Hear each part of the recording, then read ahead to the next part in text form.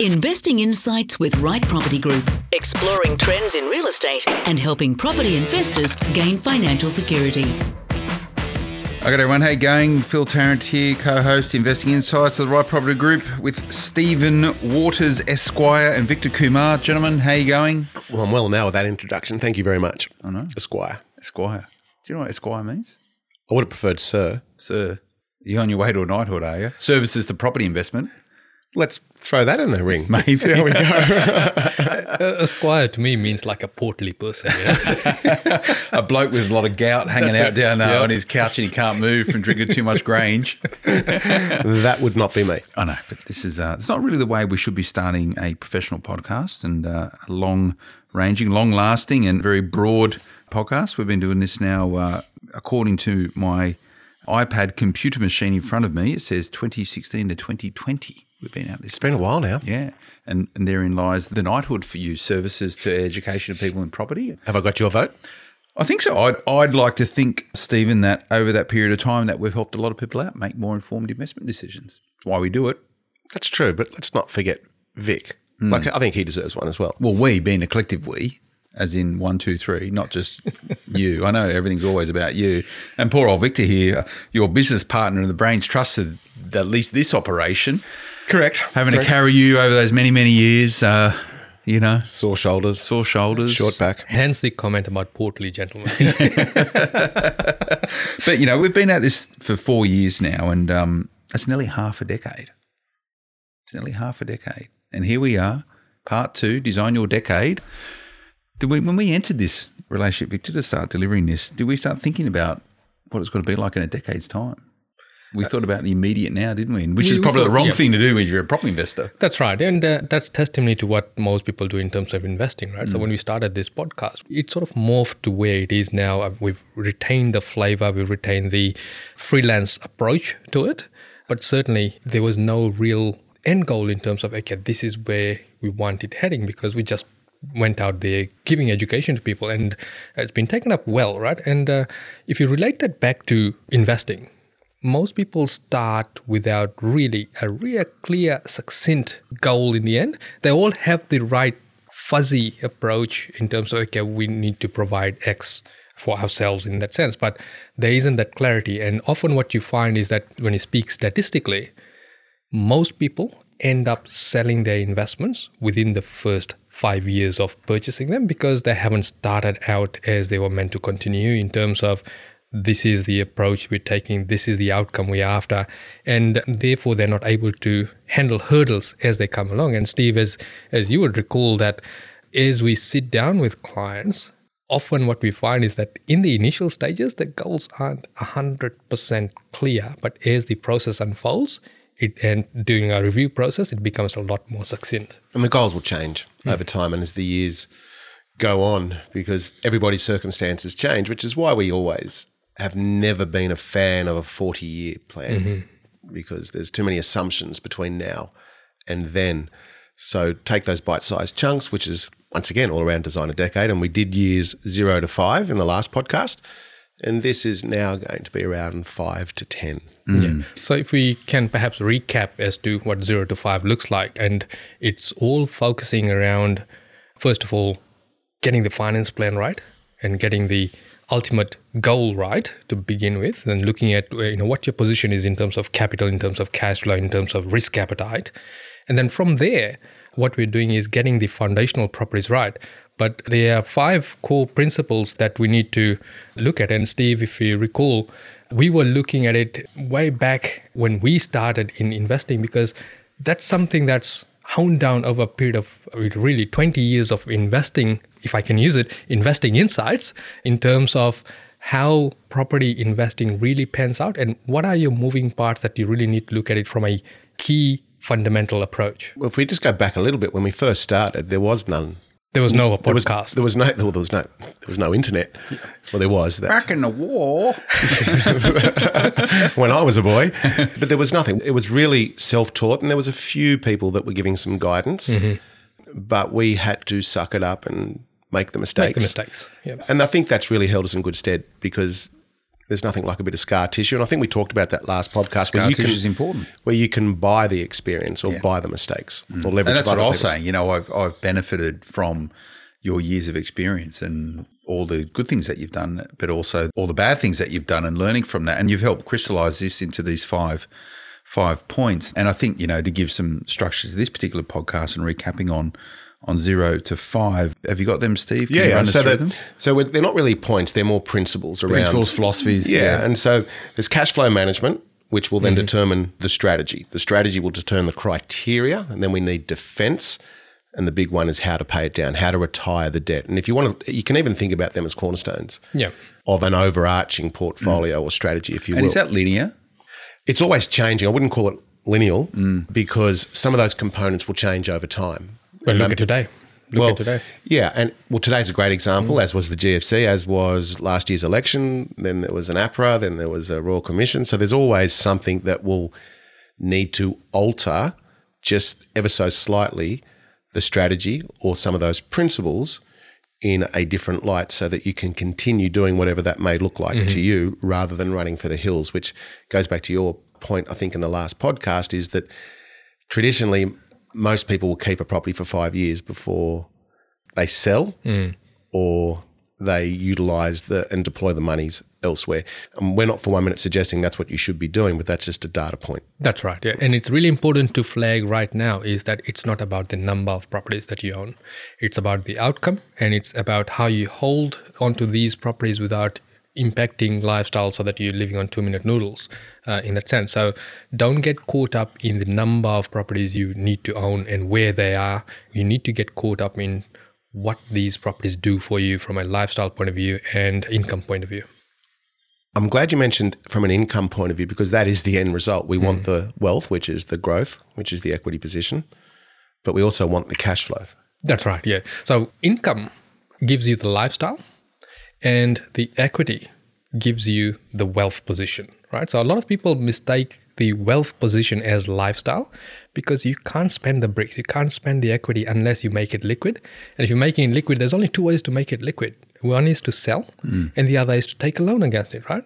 Both of them have got its pros and cons. And certainly I wouldn't say that you want to fund your lifestyle via, taking out a loan on living off equity. So it has to boil down to the income being generated from the property. So what you need to do, the end goal is to have minimal to no debt. And there will be times where you will carry debt into retirement, depending on how early you've started your portfolio or how late you've started your portfolio. So you will carry some debt into retirement. But the focus needs to be clearly and squarely in getting rid of the debt so that you can get the rental income coming directly to you rather than to the bank. That's the holy grail. Most people get it wrong in saying that, I want to have X billion dollars in equity in terms of value of property. You can't spend the value. So this is part 2 of Design Your Decade. And I think when we did part 1 of this last month, we tried to determine or have an understanding who actually came up with the concept of designing your decade. I can't remember where we landed on that. Maybe you took ownership of the phrase or the philosophy. So we did this. It was the exact same conversation. This is showing his age. He doesn't retain a lot. I don't retain a lot. There's a lot of grey matter. I retain the important information, and I outsource the keeping of the other information to other people who help me out with stuff. Right, but that's written in front of him. It is right. Yeah. But you spoke. There was 2 points. Part of that philosophy, Steve. One was defence, and one was paying down the debt. So we're talking about design your decade. It might be 3 years, it might be 5 years, it might be 10 years, it might be 20 years. But what we're trying to do is condense the steps, the stages of property investing into a term or a principle that most people understand. So 0 to 5, 5 to 10. So imagine during the 5 to 10, 10 being when hopefully you've got a portfolio that's debt-free. Is that? Not necessarily. No, it's the other way around. So let's break it down then. So from 5 to 10, how's it different from 0 to 5? So the easy way to picture this, if you will, is, and we've talked about 0 to 5, so the 10-year mark in a perfect world is where you've actually replicated the income you desire from a gross point of view. So if it was to be $75,000 a year is what you wanted as an unencumbered debt for the future, then year 10 is from a gross point of view. So that's the rent generated. Okay. And then from year 10 onwards, and for however long that takes, and that'll be another podcast, is how we retire the debt. But the 10-year milestone is the first major milestone, and that is income replication. Okay, so this is a really important point. So every single year you add up all the rent from all your different properties every single month, annualize it, call it $200,000. So that is your gross income amount, which is what you want to retire on. That's what we're talking Then about. how do we make it all ours? Then you go about doing it. So from 6 to 10 then, you're still in the process of building out your portfolio. I imagine for a lot of people. Correct. So if you look at it from the first 1 to 5 years, right, you're putting in your foundational properties, which is, your cash flow properties, your equity harvest properties, your easy to sell down properties and easy to pay down properties, right? So they're basically 4 types of properties that you're accumulating. Now, some of you may be accumulating 2, 3 a year. Some of you may be accumulating 1 every 3 years, right? It comes back to your personal finances and comes back to how much capital you've got to get started, where the market conditions are. And certainly the portfolio is tilted to where the market is or was when you started. So whether it is a house, whether it is a unit, whether it is in New South Wales, Victoria, Queensland, wherever it is, right? So that is determined by your financial capability and where the market is sitting at that point in time, particularly finance, right? Because finance is the key in all of this.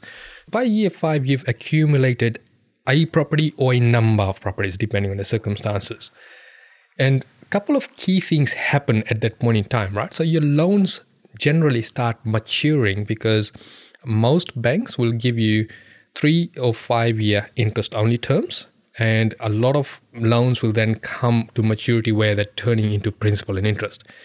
And if you haven't had that major check-in at year 5, you're coming off a cliff at that point in time, right? Because when the interest rates go from interest only to principal and interest, usually another thing happens where you have the loans turning into standard variable. This is not a discounted variable, it's a standard variable. So I'll give you a visual of that. In one of my properties, when it changed from interest only to principal and interest and went to standard variable, in today's market, it reverted to 5.02. That's your standard bank variable rate right now, right? So if you haven't paid attention to it, you're going through a major cash flow issue at that point in time. So this is where we come in and we are doing constant reviews and the review hones down around finance, the operating cost of your portfolio, the next action plan, whether it is to purchase, whether not to purchase, or however it pans out. So you've got that. Then you're looking at, okay, what does the next 5 years look like? And is it repeat the same, don't buy anything, or, change the types of properties we're buying? Because it's not continual. You're not purchasing every year. There'll be areas or periods of consolidation. That might be in year 2, year 3, or year 7, whatever it may be. But the continual assessment, as you've just pointed out, across each and every component of a portfolio, and even from a micro point of view, each property is essential. Otherwise, you will be caught. And we often talk about it's not buying the property which potentially loses you money if you choose the wrong assets. It's how you control the property over the coming years. Yeah. So just like a car, right? You only buy it if you're not servicing it regularly. You have problems with the engine and you void the warranty. You have more expensive repairs down the track. Whereas if you service it regularly, then you don't have as many expenses potentially down the track, right? So the same with property. The servicing we need to do over here is looking at what the loan structure is, whether it is still relevant to today's market. Because if you don't pay attention to that, loans change. The need for the type of loan that you've got on the property changes. The interest rates change. The flexibility in terms of the products change. So you need to be having a constant look at that. And then, of course, your life does change, right? Year 5 is when people start getting, I've done all this hard work. It's time to upgrade the principal place of residence. So, okay, that means that when we're reviewing the portfolio, we need to factor that in. And it's one of the things that you and I, when we sit down with clients, Steve, is that's one of the questions we ask is, okay, when's the upgrade happening? When are the children due? When is the marriage? When's the sabbatical? When's the holiday? There are these moments in time where you may not have thought about it when you first started, but now it may be apparent that you want one of those things. So we might need to pivot. Yep. We might need to adapt to a situation, change loans products, as you said, or whatever it may be. But I think it's extremely important if we just come back to the year 0. And once again, that doesn't mean your first property, you might just be starting again from property 4, is that we have a very methodical approach, but we also have strategic patience. That's pretty important, having the patience. Absolutely. And that will be tested continually. Yeah. And also, I guess, one of the things that continually needs to happen is, you mentioned, Steve, defense as one of the key pillars of investing.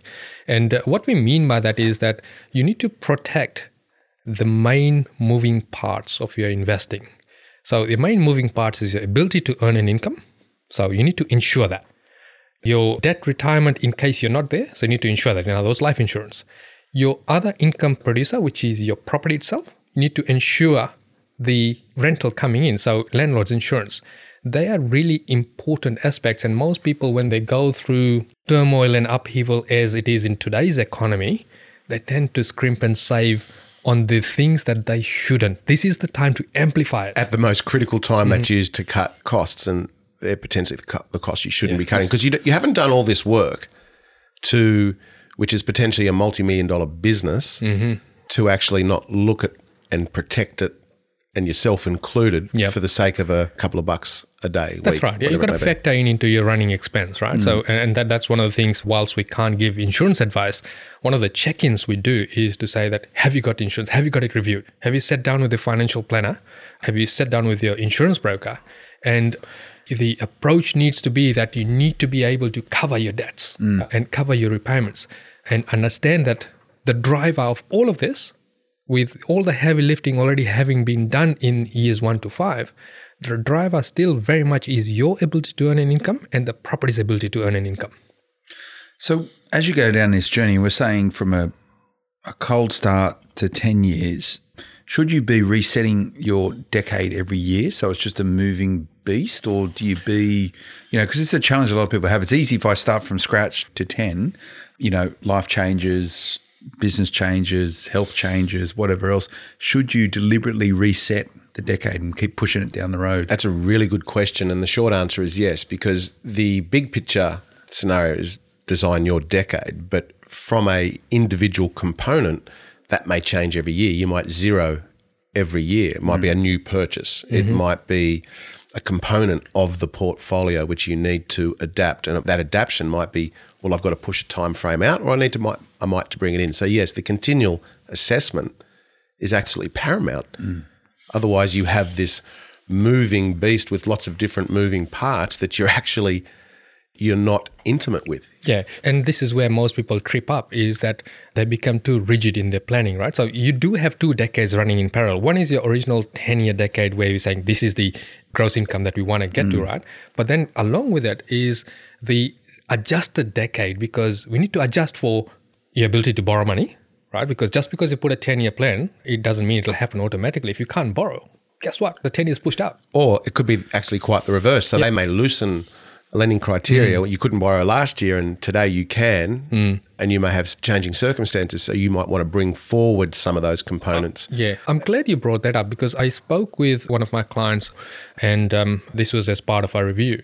And our original plan was that we would buy one property every 18 months until we reached a certain goal. Obviously, I can't divulge the full details there, but he had a major change thanks to COVID in terms of his income, which was substantially increased, right? So there's winners and losers in any crisis, right? So what we then did as a roundtable meeting between him, myself, his broker, and the accountant was that we devised a plan in terms of, okay, we need to now bring forward the next 3 years into next year, next 12 months, because there's a chance that in the following couple of years, the income might normalize again, which would then impact his borrowing capacity. So we've brought forward, like you said, Steve, we brought forward the end date in terms of the decade a lot closer. Now, that doesn't mean that whilst he has got the ability to buy multiple properties, that we go silly and buy whatever properties we come across. It's still very deliberate, and it's still very methodical in terms of what we buy, how we buy, and where we buy, so that we don't paint ourselves into a corner just because money is loose and ability to qualify for loans is really easy at this point in time, because you still need to think of when the income slows down, how are we going to service this debt? And potentially interest rates go up. So that's right. In part 1 of the podcast, we talked about the shortfall. So we're still, which is the difference between all income and expenditure pre-tax. It's that negative amount in most cases to begin with. So in your case, we would still be operating within the parameters Yes, of that shortfall. correct. All we've done is brought forward a few purchases, but still within the same shortfall. Yeah. It's and I just got the gather ye rosebuds while ye may. I'm sure you heard about that. This is I imagine this person you've spoken about is probably in the toilet paper business or something. Victor, but it's about being open to and aware of changing circumstances and capitalising them as quickly and thoroughly as possible. And it sounds as though the process you've gone through as an roundtable is the right way to do it. There's a couple of things I thought about as you were chatting. What we're talking about with Design Your Decade, and I like the idea of you've got your decade that's set, and then you've got your floating decade, which works in relationship with your documented decade. And I want to have a chat about how you go about documenting this stuff. What we're really talking about is long-term and short-term goal setting and the relationship with two. And the concept of a Design Your Decade is really the architecture for you to have informed decision-making as you go down that path. So it's also for tangible results because a 40-year plan is so far out there that it just becomes quite. But you never get that, right? Like, you know, and myself as an individual, I like to win every day, right? So if I've got a long-term goal, I know what they are, but every day I'm just chipping away, because it keeps you engaged and connected. And another thing I wrote down here was control, right? It means you will take and retain control over it rather than just letting it push out because you've got a 40-year plan. Which is why we designed the decade, because they are tangible goals And that keep you in the game and keep you motivated along the way. So that, well, I've achieved this. And we broke it down into the 1, 3, 5 and 10 years.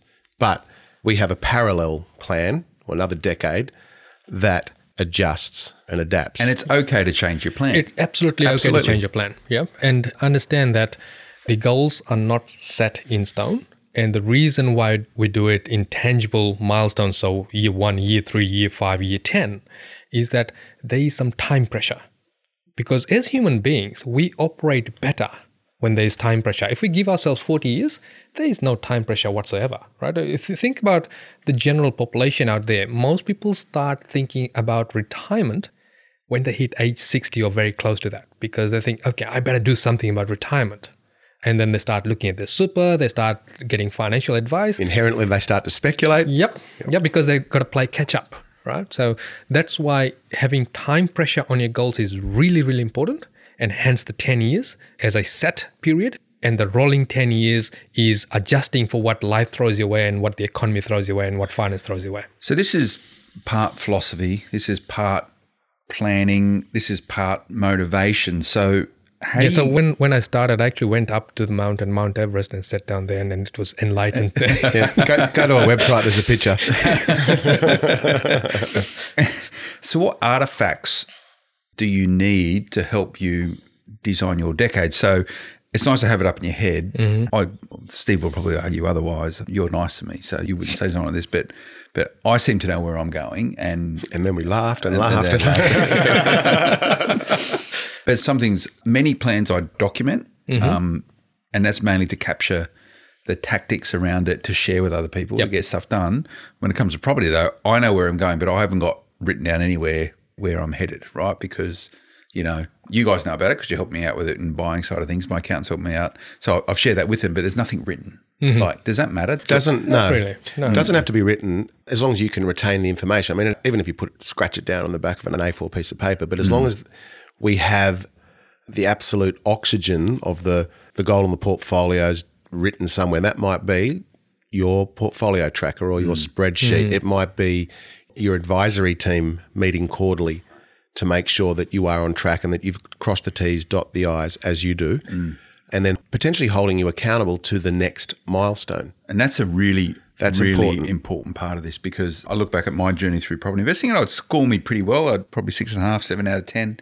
And that's because it's a good portfolio, but I probably could be better, right? But one of the greatest challenges that I've had is setting a plan, and I get excited about the planning phase, and then beginning in emotion and losing my way because of whatever, right? I imagine most people have the same situation where they get stuck doing something else and lose their way. So it doesn't need to be written, or is it more about the process of thinking about it is the positive outcome of this, because it actually makes you take action or will make you take control? It's a good point. I think it's that, but also when you are tangibly involved, or your team is tangibly involved with your outcome, and whether that be on a yearly, quarterly basis like we do with our clients, then it's always at the forefront of your mind. It's not at the back of your mind. And when it's in your subconscious and you're not talking about it or acting on it on let's call it a monthly basis as an example, well, then it's very easy to just put it to the back because, let's be real here, purchasing a property is not an easy task. There's a lot of work involved between accounting and broking and finance and criteria and settlements and solicitors. It's a lot of work. There's a lot of different components or moving parts to just a purchase, let alone multiple. So it's very easy to put off. And the reason that we have our ongoing advisory with our clients on sometimes a quarterly basis, and whether that even be a roundtable meeting or not, is because we have our finger on the pulse of different markets, and whether that be from a equity point of view, growth, cash flow, but it also gives us a chance to hold you accountable as to where you are, whether that be, are you ready for the next steps? Have you negotiated your interest rates? You're $20 a week behind on market rent. You haven't got your insurance calendar events, whatever it may be. Small tweaks. Continual. And so it's very important that you actually do all that. Otherwise, you will fall off the wagon. This is about empowerment to get the best outcome for your portfolio, Victor. And maybe you can give me some insights on this for our listeners. I get benefit, and I work really close with Steve on the smart property investment portfolio, of him sort of just reminding me the things that I need to be doing because I've empowered Steve to do that. That's so right. I've given him permission to do that, and that's him adding value to me. So that works for me, whereas it might piss other people off, right? So when you go about designing your decade, and we're talking sort of 5 to 10, but it can start from the absolute get-go.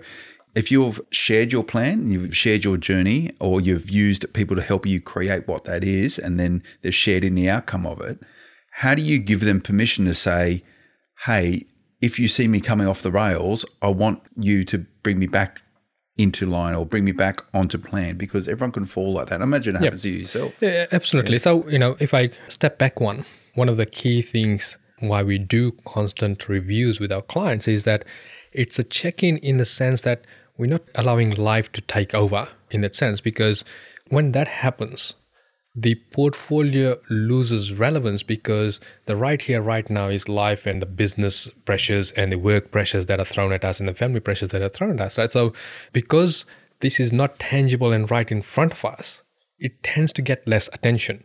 So if we're coming in to check in at least once a year or once a quarter, depending on the phase of the portfolio and the number of properties you have and whether you're accumulating, consolidating, or going sideways for the time being, if you don't have the check-in, then usually what you find is that the brain starts feeding off the media hype in the sense that, okay, this area is not doing well, it's going backwards, it hasn't, and this particular area is doing really well and has got massive equity build. And you then start looking at a portfolio and say, okay, have I bought the wrong properties? And that's something that most people do in year 5. Have I bought the wrong one? Could I have done better? Perhaps not, because that's what the cards were dealt at that point in time when you started, right? So it is really important to come in and recheck what we are doing this for in terms of relevance and in terms of the income goal that we are aiming for, and then correcting it for, your change in your income situation, whether you've upgraded or downgraded a PPOR, or whether you've reinvested for this long and now it's time to, at year 5 plus, is harvest the equity out of the portfolio to then put a high deposit on the principal place of residence. Yes, I know when you take the money out that it's not tax deductible because you're using it for personal reasons now. So that all becomes really relevant. And then what also comes in at that point in time is this is where your accountant and your advisors play a very, very strong role, because it may be a point in time now where you're starting to consider, changing the entities that you're buying in, because the portfolio is at the stage where you need to do some estate planning, some tax planning, some finance structure planning to help continue the journey. It could also mean at that point in time that I'm going to mention the 4-letter word, sell. Yeah. And a lot of people don't talk about, okay, you can actually sell down your property to move forward. I'll give you an example within my portfolio. And now, again, I must stress, this is a strategy that works on an advanced portfolio. So it's not something you set out to do in the beginning. So I had a property in Melbourne, which I had earmarked for subdivision, but the market took off quite significantly. And I was able to offload that property, in other words, sell it. but I use the profits out of it to build a granny flat cash and also replace that asset in a different state where I got similar values, higher rent, and the potential to add one more dwelling there. So I've changed one property into 3 properties now. To 3 streams of income. 3 streams of income, yeah, that's right. And this is where potentially in the late years of the decade, when it is rolling the sliding decade, this is what may come into play, that you may be replacing one asset with multiple assets, or even going back to your portfolio and saying, okay, I've got X number of properties. How can I increase the rental income streams to put myself in a better position, negate a lot of the negative cash flow to prepare ourselves for the higher interest rates or the lower income? Yeah, it's a good point, because the weakest part of your foundation or the weakest cornerstone in a portfolio is always cash flow. Yes. That's the most susceptible part of a portfolio, and it can bring your empire to its knees quite quickly. Even if you've got massive equity. Yeah, you can have all the equity in the world, as we say, but if you haven't got the cash flow to support it, well, it's a different story. And so this is where you start to potentially benefit from years 0 to 5, through 6 through to 10, is starting to, as in your case, starting to add, in your example, starting to add or deploy the capital elsewhere, because that was a 0 to 5 year purchase, as an example. You've turned it into 3 streams of income, which has now solidified that corner stone of the portfolio, which is cash flow. I'm being general here. But it's also allowed you to breathe. It's allowed you to go forward. It's potentially increased serviceability rather than hampered it. And also taking advantage of a market that has outperformed the averages. Correct. So it can only be possible when you're constantly reviewing and you are well aware of what you're really aiming for. And what you're aiming for is not, I want to buy another property. It's how do I get to my income goal? And the rest is just fill in at the back. Because every property needs an absolute reason for being there. Within the portfolio, yeah. Yeah. It needs to complement what is already there or what's going forward. So once again, it needs a reason to be there, and you need to know what the desired outcome of that property is and how it will affect the numbers. That's right. So what you're saying is that there's an overarching goal, and within that, you've got the micro strategies for each property that you buy that fits into the overarching goal. Correct. I want to challenge this conversation, because what you spoke about just then was pretty sophisticated, right? And most investors won't get into probably pulling those levers till later on in their portfolio. So in terms of designing your decade, and I'm quite comfortable with this idea, if you have a 10-year plan and a parallel rolling 10-year plan, right? People are listening to this going, well, that's a really good strategy. I want to find something like that. That sounds exactly like me.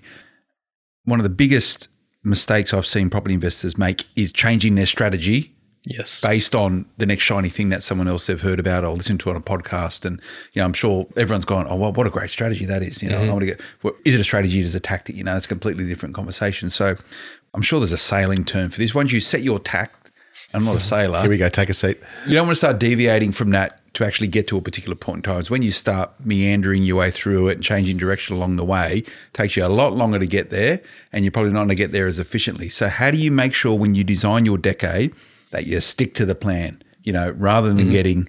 Keep the end goal. Yeah, keep the destination. People do it all the time. I speak to someone one year and their strategy is, the tactics are, I'm a buy and hold person. And the next time I speak to them, they go, I'm doing options on vacant property now. And then I speak to them again and go, I'm heavying off the plan stuff. And I sit there and scratch my head and go, you're not designing anything. You're being reactionary. You're being reactionary. It's very easy to do that though too, because it is shiny and on the surface it may be the $1 million in a week profit margin scenario for you. $1 bazillion in a mining town tomorrow. Trillion. Yeah. But it is more around having the advice piece or the advisors around you that can keep you within your lane. That doesn't mean that if an opportunity comes up that does plug in very well within your frameworks, whether that be your risk tolerance, whether it be your sophistication levels and cash flow scenarios and what have you, that you shouldn't entertain it.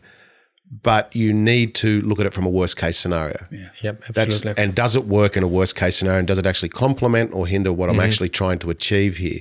And the problem that we see time and time again about people changing strategies and chasing the shiny dollar. Yeah, the fad at that particular point in time is usually because they haven't given enough time to what they've already done for it to actually have a cause and effect. That's a great point, Steve, because that's where most people go wrong, is they're too impatient. They're too impatient to, see a tangible result. They're not letting time do its magic, because the growth is never linear. You will have spurts of growth. You will have long periods of, if I take your sailing example, you'll have long periods of doldrums. Yeah. Right? So you have got no wind in the sails and it seems like it's not going to move at all. If I look at the very first property I bought as an investment property, it had not moved for 12 years and everyone was saying, "No, you're a fool to buy in there." Now, it was more good luck than management, right? I did not know what I was doing at that point in time. But within 3 years, it skyrocketed in value. And that was because everything lined up, and it's a true example of the cyclical nature of property investing, because someone might have invested and done really well in terms of value increase, and then you've jumped in.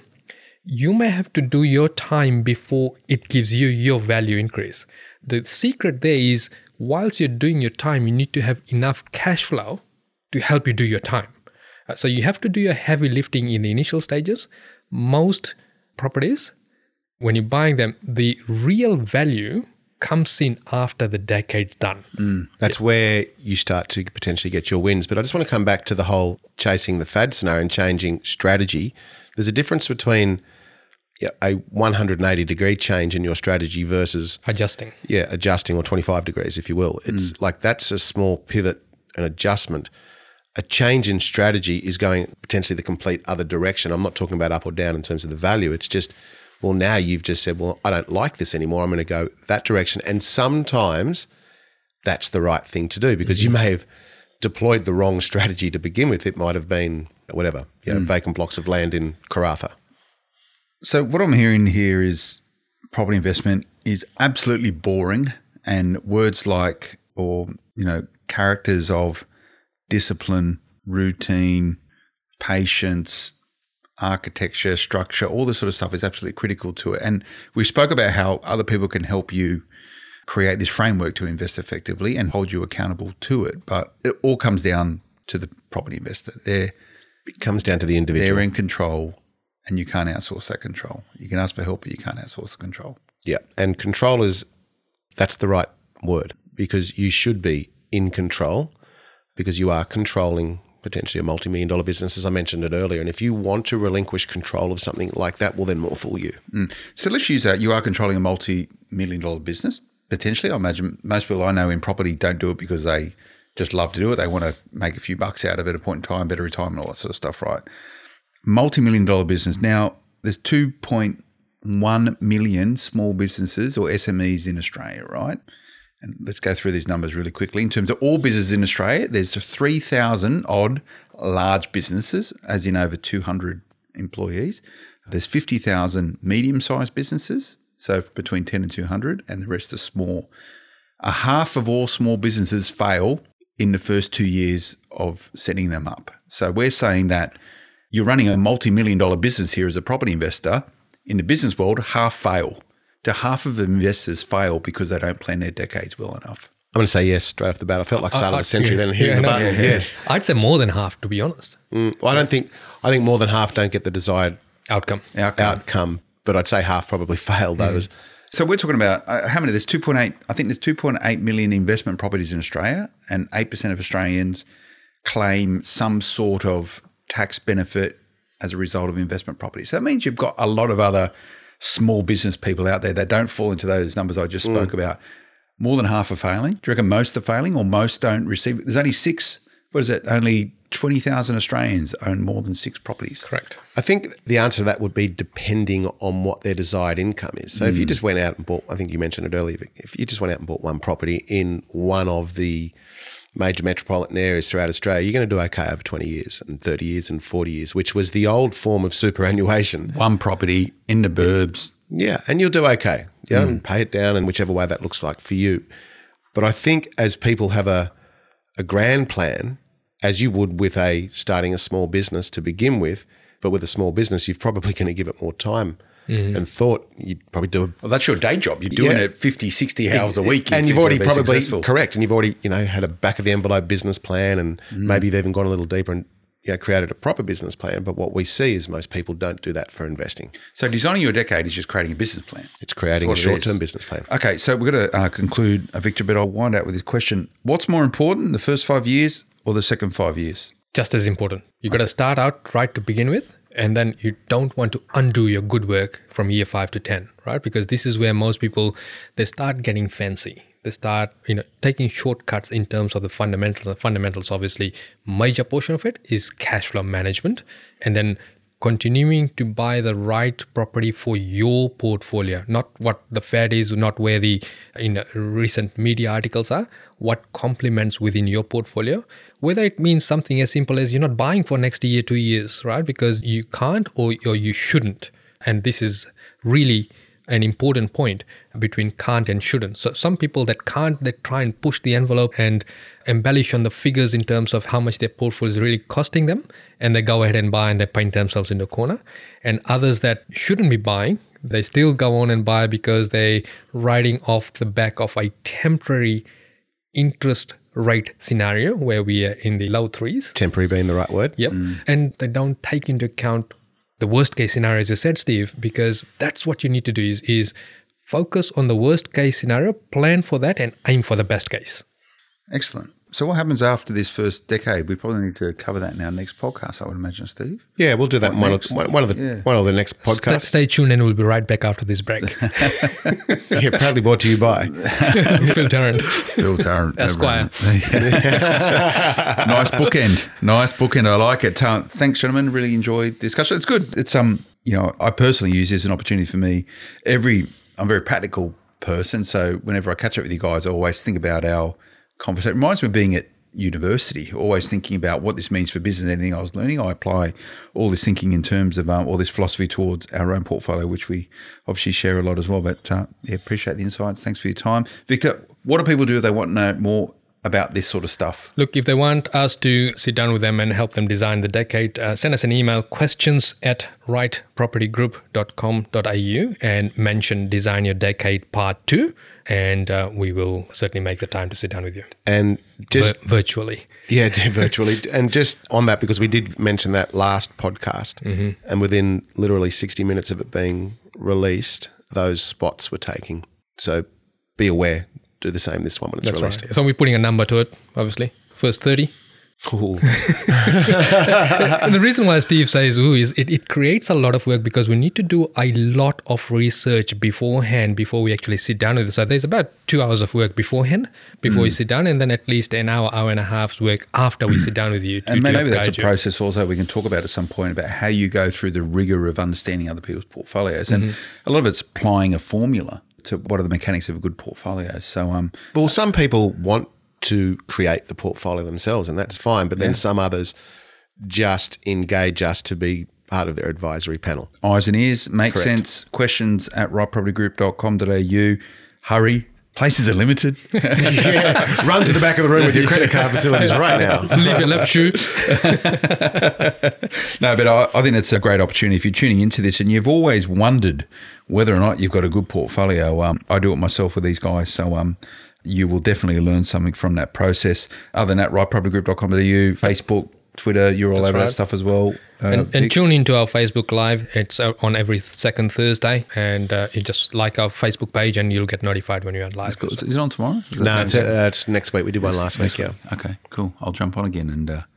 Yes, you lurked in the background. Lurking, hanging around in the background. But thanks for joining us, everyone, for Investing Insights of the Right Property Group. We'll be back again next time. Until then, bye-bye. The information featured in this podcast is general in nature, does not take into consideration your financial situation or individual needs, and should not be relied upon. Before making any investment, insurance, tax, property, or financial planning decision, you should consult a licensed professional who can advise whether your decision is appropriate for you.